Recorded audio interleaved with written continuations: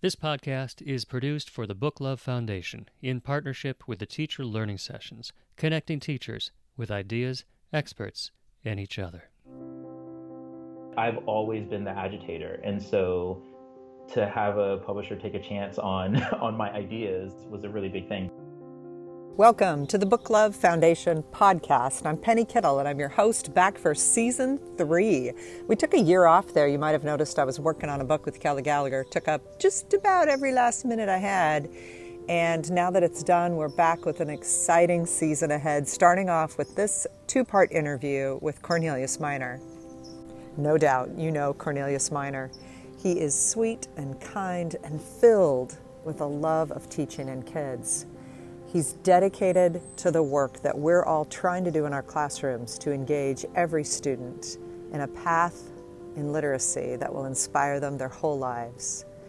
He's in his third decade of teaching. Imagine that. He looks like he's 25.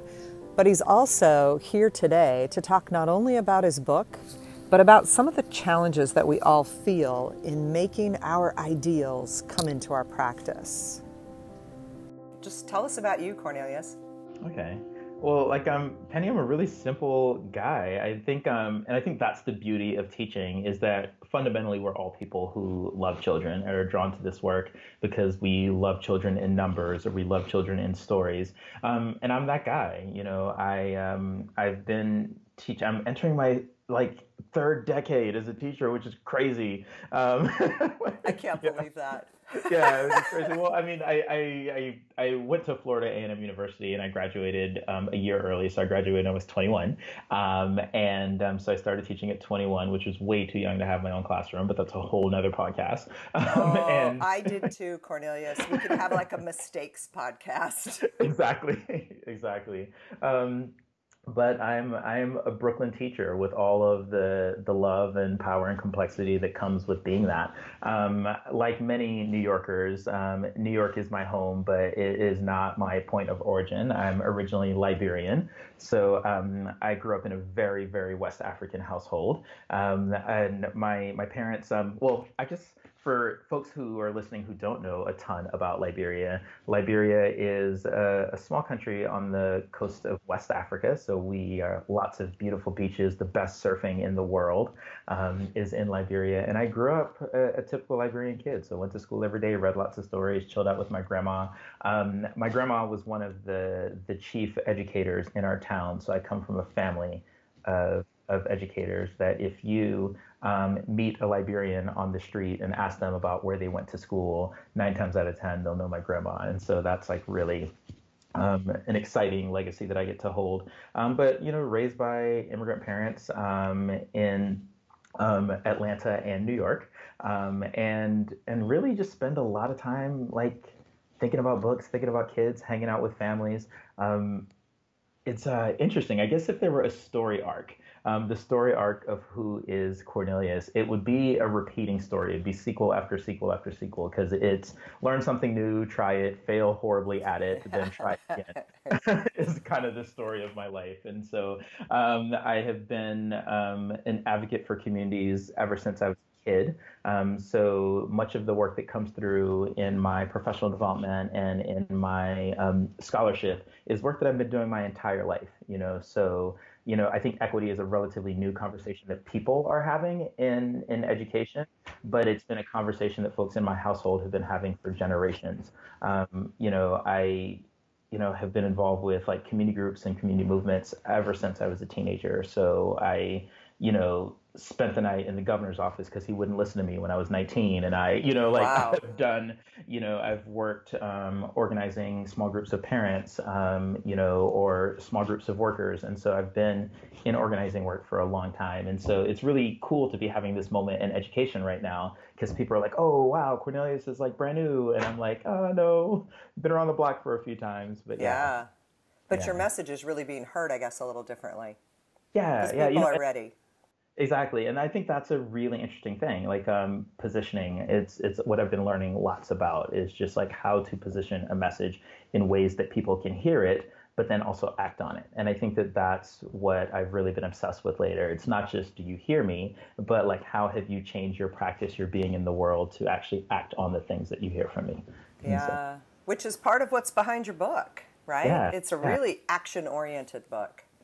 One other thing before we leave, like who you are, I didn't know you grew up surfing, but you mentioned skateboarding. Talk to me about that. How's that still part of your life?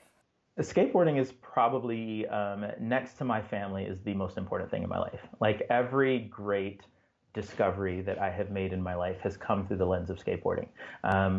And what's powerful is even when I am facing hard times, here's the thing about skateboarding, that like gravity comes for all of us, and I talk about this a little bit in the book, but like 9.8 meters per second square, it's going to get you. Like gravity comes for everyone.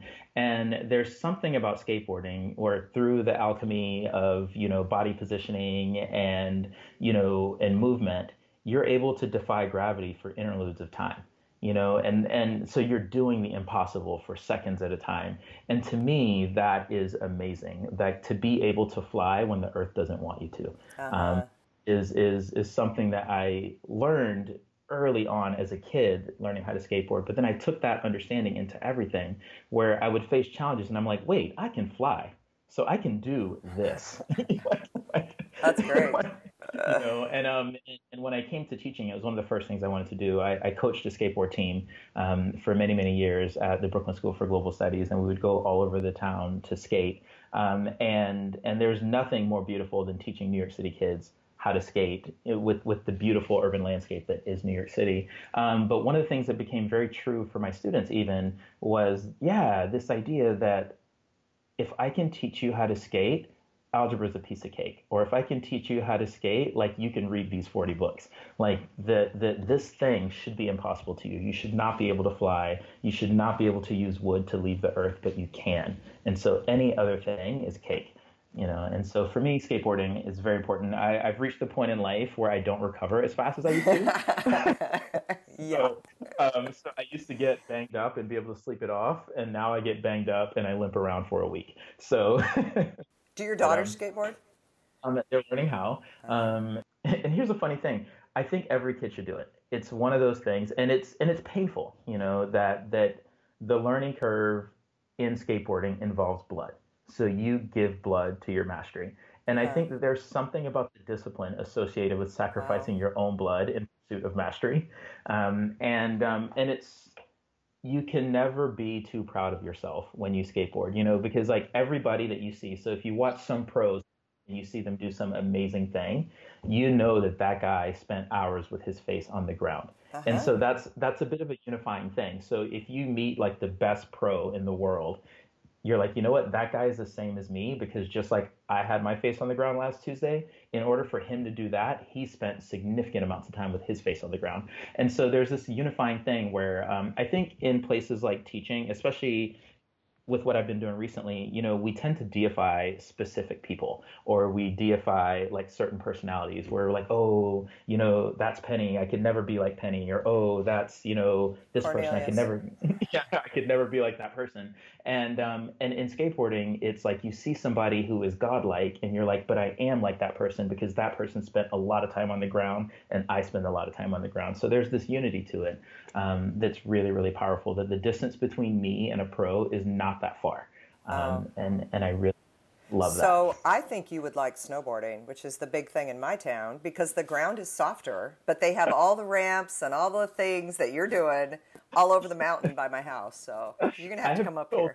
Yeah, I've been told this. But I spent some time surfing. I spend a lot of time skateboarding. And so snowboarding might be my new thing. So the next podcast might be snowboarding with Penny and Cornelius. Oh, yes. Hello, this is Kevin Carlson from the Teacher Learning Sessions. This episode of the Book Love Foundation podcast is brought to you by Audible. Audible is offering our listeners a free audiobook with a 30-day trial membership. Just go to audibletrial.com/booklovepodcast and browse for a title that interests you. Download it for free and start listening. It's that easy.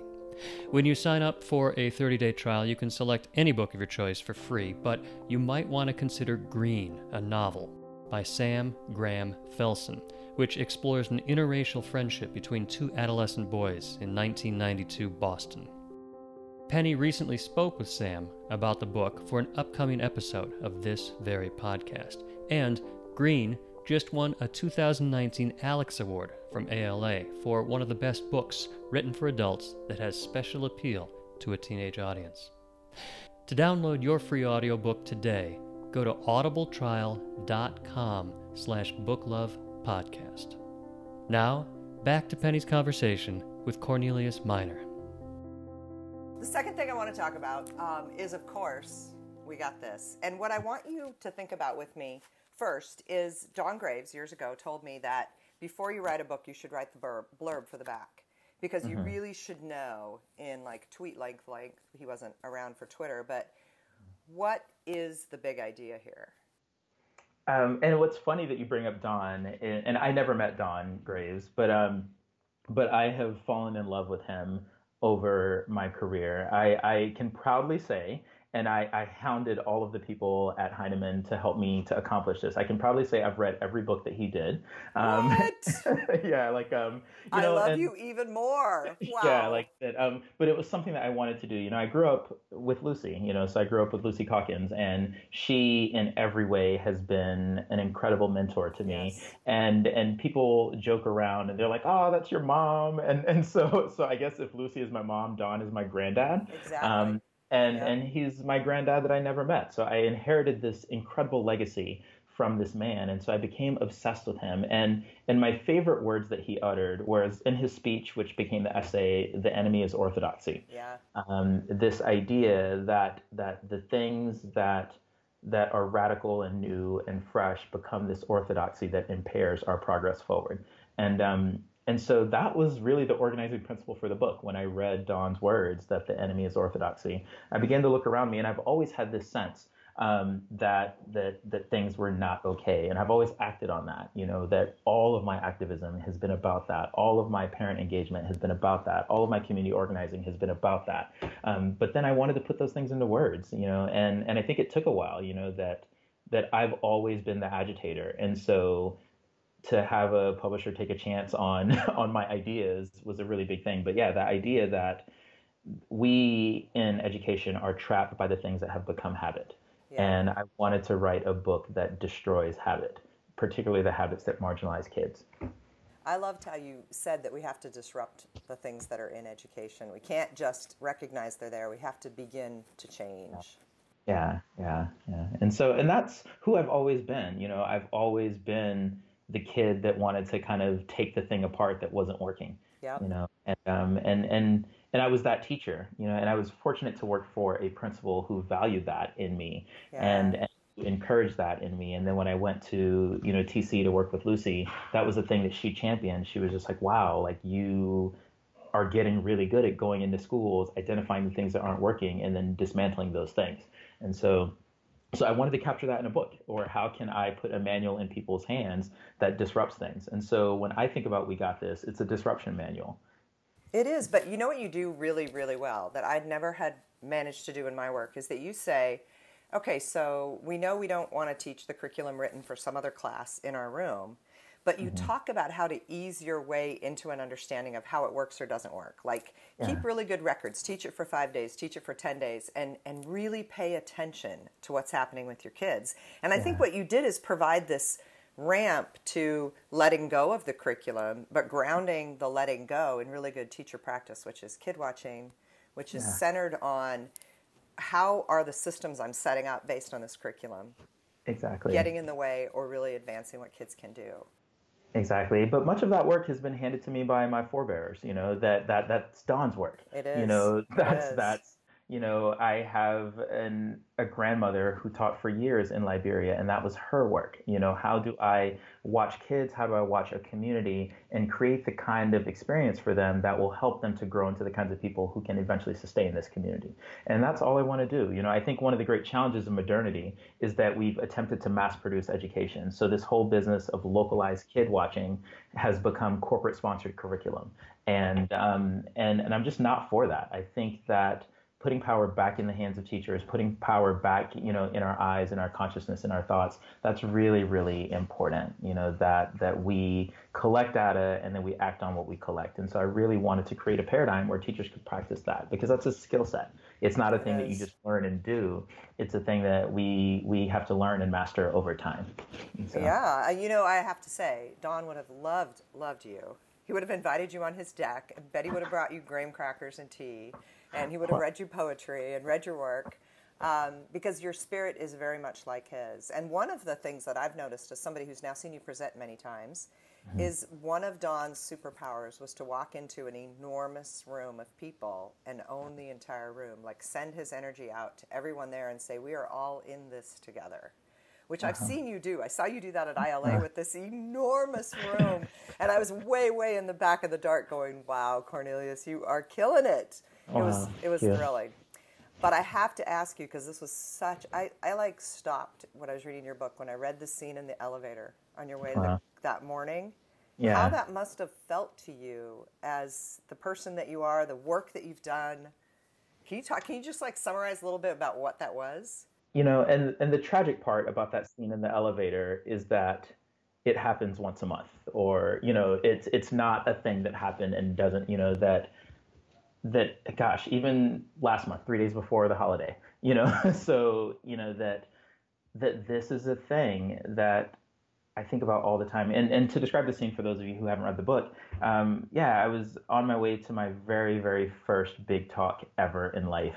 And with all the nerves and anxiety that come with having, your very first big talk. And I remember there's several things that I know as a skateboarder. One of the things that I know is if I'm nervous, I exercise before and I can usually get it out. And so I was on my way to go exercise. My speech was, right before noon. And so I was like, okay, I've got a couple of hours to run around town and just really kind of get it all out. And I run into this woman who, and I was so nervous on the elevator, and she was holding the conference program with my face on the front. And I was just like, yes, this is the sign from the gods that this is where I'm supposed to be. And I was so excited to see her that I kind of jumped over to her in the elevator, and I was like, that's me on the cover of your book.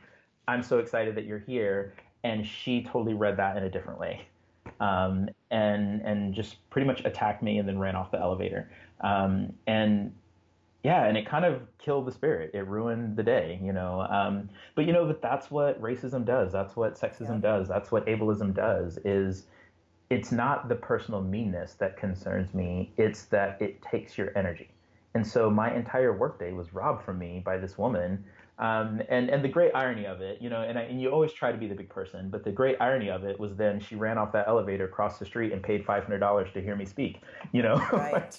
And that was the great irony of the situation. And just that complexity, knowing that the concept of me on an elevator standing next to you is unsafe, yet you'll pay $500 to sit in an audience to hear me talk, and so just that, and what does that mean for the kids that this woman teaches, that you can have these ideas about who Black people are, or about who disabled people are, or about who transgender people are, and you can have these ideas about how inclusive you are, but then once you're actually on the elevator with that person, it becomes a very, very different thing. And so I began to really ask the question, well, what happens when you're in the classroom with these people, or what happens when you're visiting their homes or talking to their parents? And it scares me, really, that so many kids are in classrooms with people who have dangerous amounts of unconscious bias.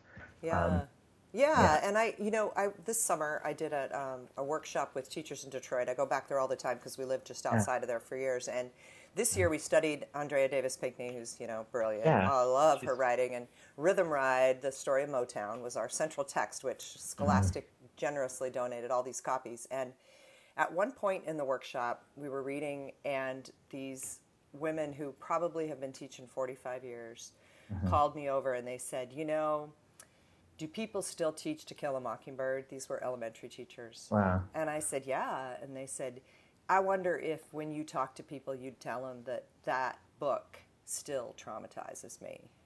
Yeah. And I was like, I will tell them that. Can you tell me why? And they said, because. And they gave all the reasons that we've heard, but when you hear it from someone with the quaky voice of, I sat in that classroom and watched the only Black character in handcuffs and in a Yeah. position of no power, where no one Yeah. listened to him, and the only hero in the story was white.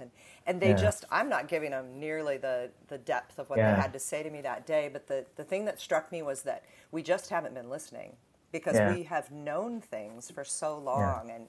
And Yeah. I think sometimes what people think we're proposing as radical is something that maybe would have been radical 15, 25, 50 years ago, but now it's Yeah. like, how are we still here? How is Yeah. that Well, happening in the elevator? well, again, it's that idea of orthodoxy and that I will move through the world in the same ways that I've always had because it's convenient, and I think one of the cool parts about being me is I have conversations with people and I get to talk to people and people talk about the convenience of status quo. There's a Yes. teacher who I love, who I am working with, and I'm really struggling with her because this is a woman who, like, I know her own children, and we've taught together for years.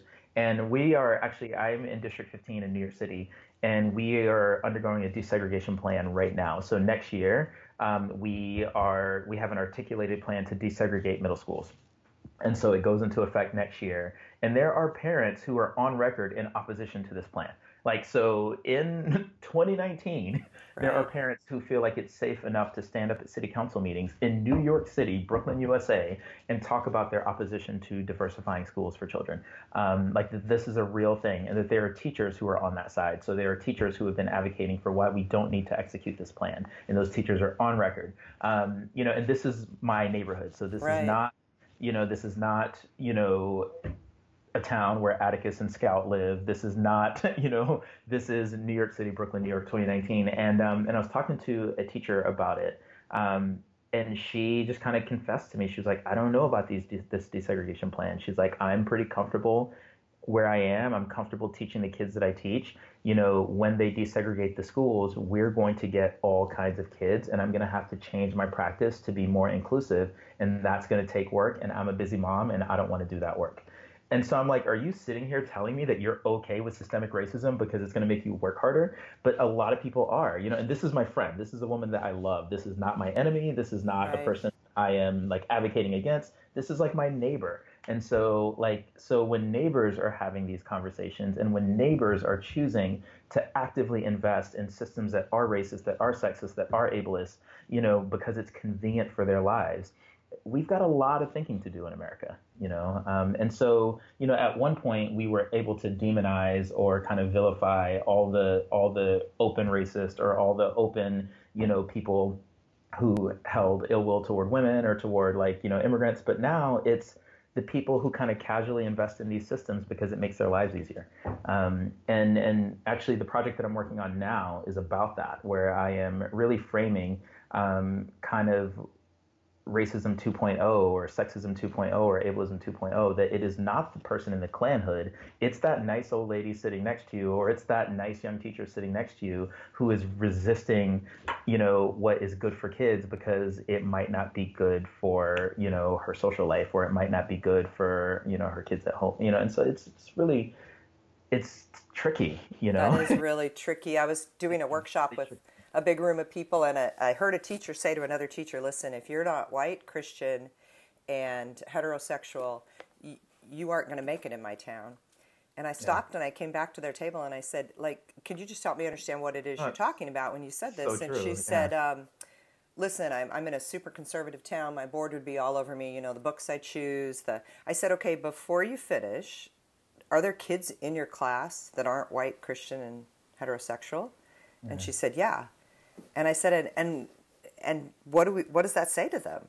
What does that say that they're not here? They're not, present. And the fact that it was very much what you said, like we got too comfortable saying, I don't want to disrupt what I'm doing. And for me, this is, mine was grounded in class. I was the poor kid. I was always advocating, and I just didn't see race as important as it was. I moved to Detroit with my husband and was in the schools day after day. And I was walking from schools with, incredible cathedral-like ceilings in their libraries to absolute disasters in the Detroit public schools. And I was like, this cannot be America. This cannot both be public schools in the same state.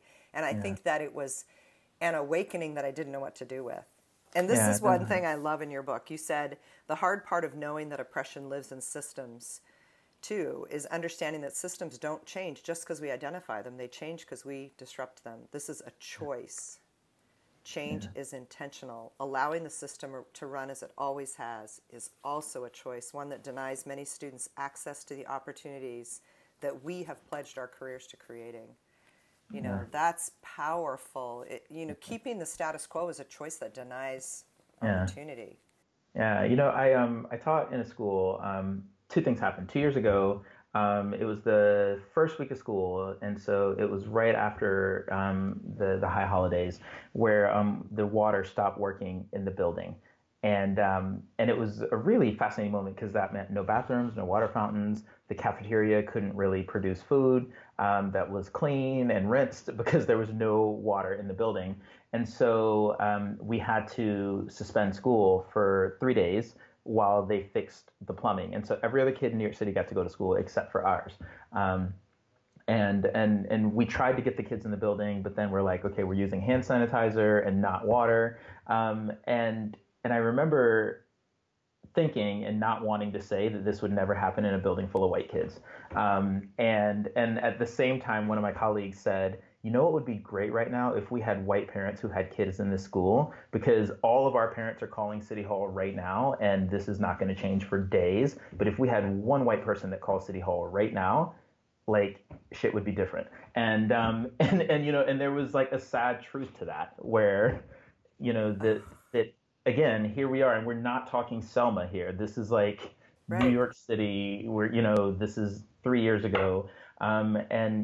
Just that in cities like Detroit, in cities like New York, and in states like Iowa, in states like, Indiana, that like these things can happen to kids that we have decided are disposable. Right. And I think that really, that's the thing that keeps me up at night. People say like, Corn, what keeps you going? And it's just like that in this country, we've decided that certain folks are disposable. And you can tell by, one of the very first, I did a photo essay my first year teaching, I think.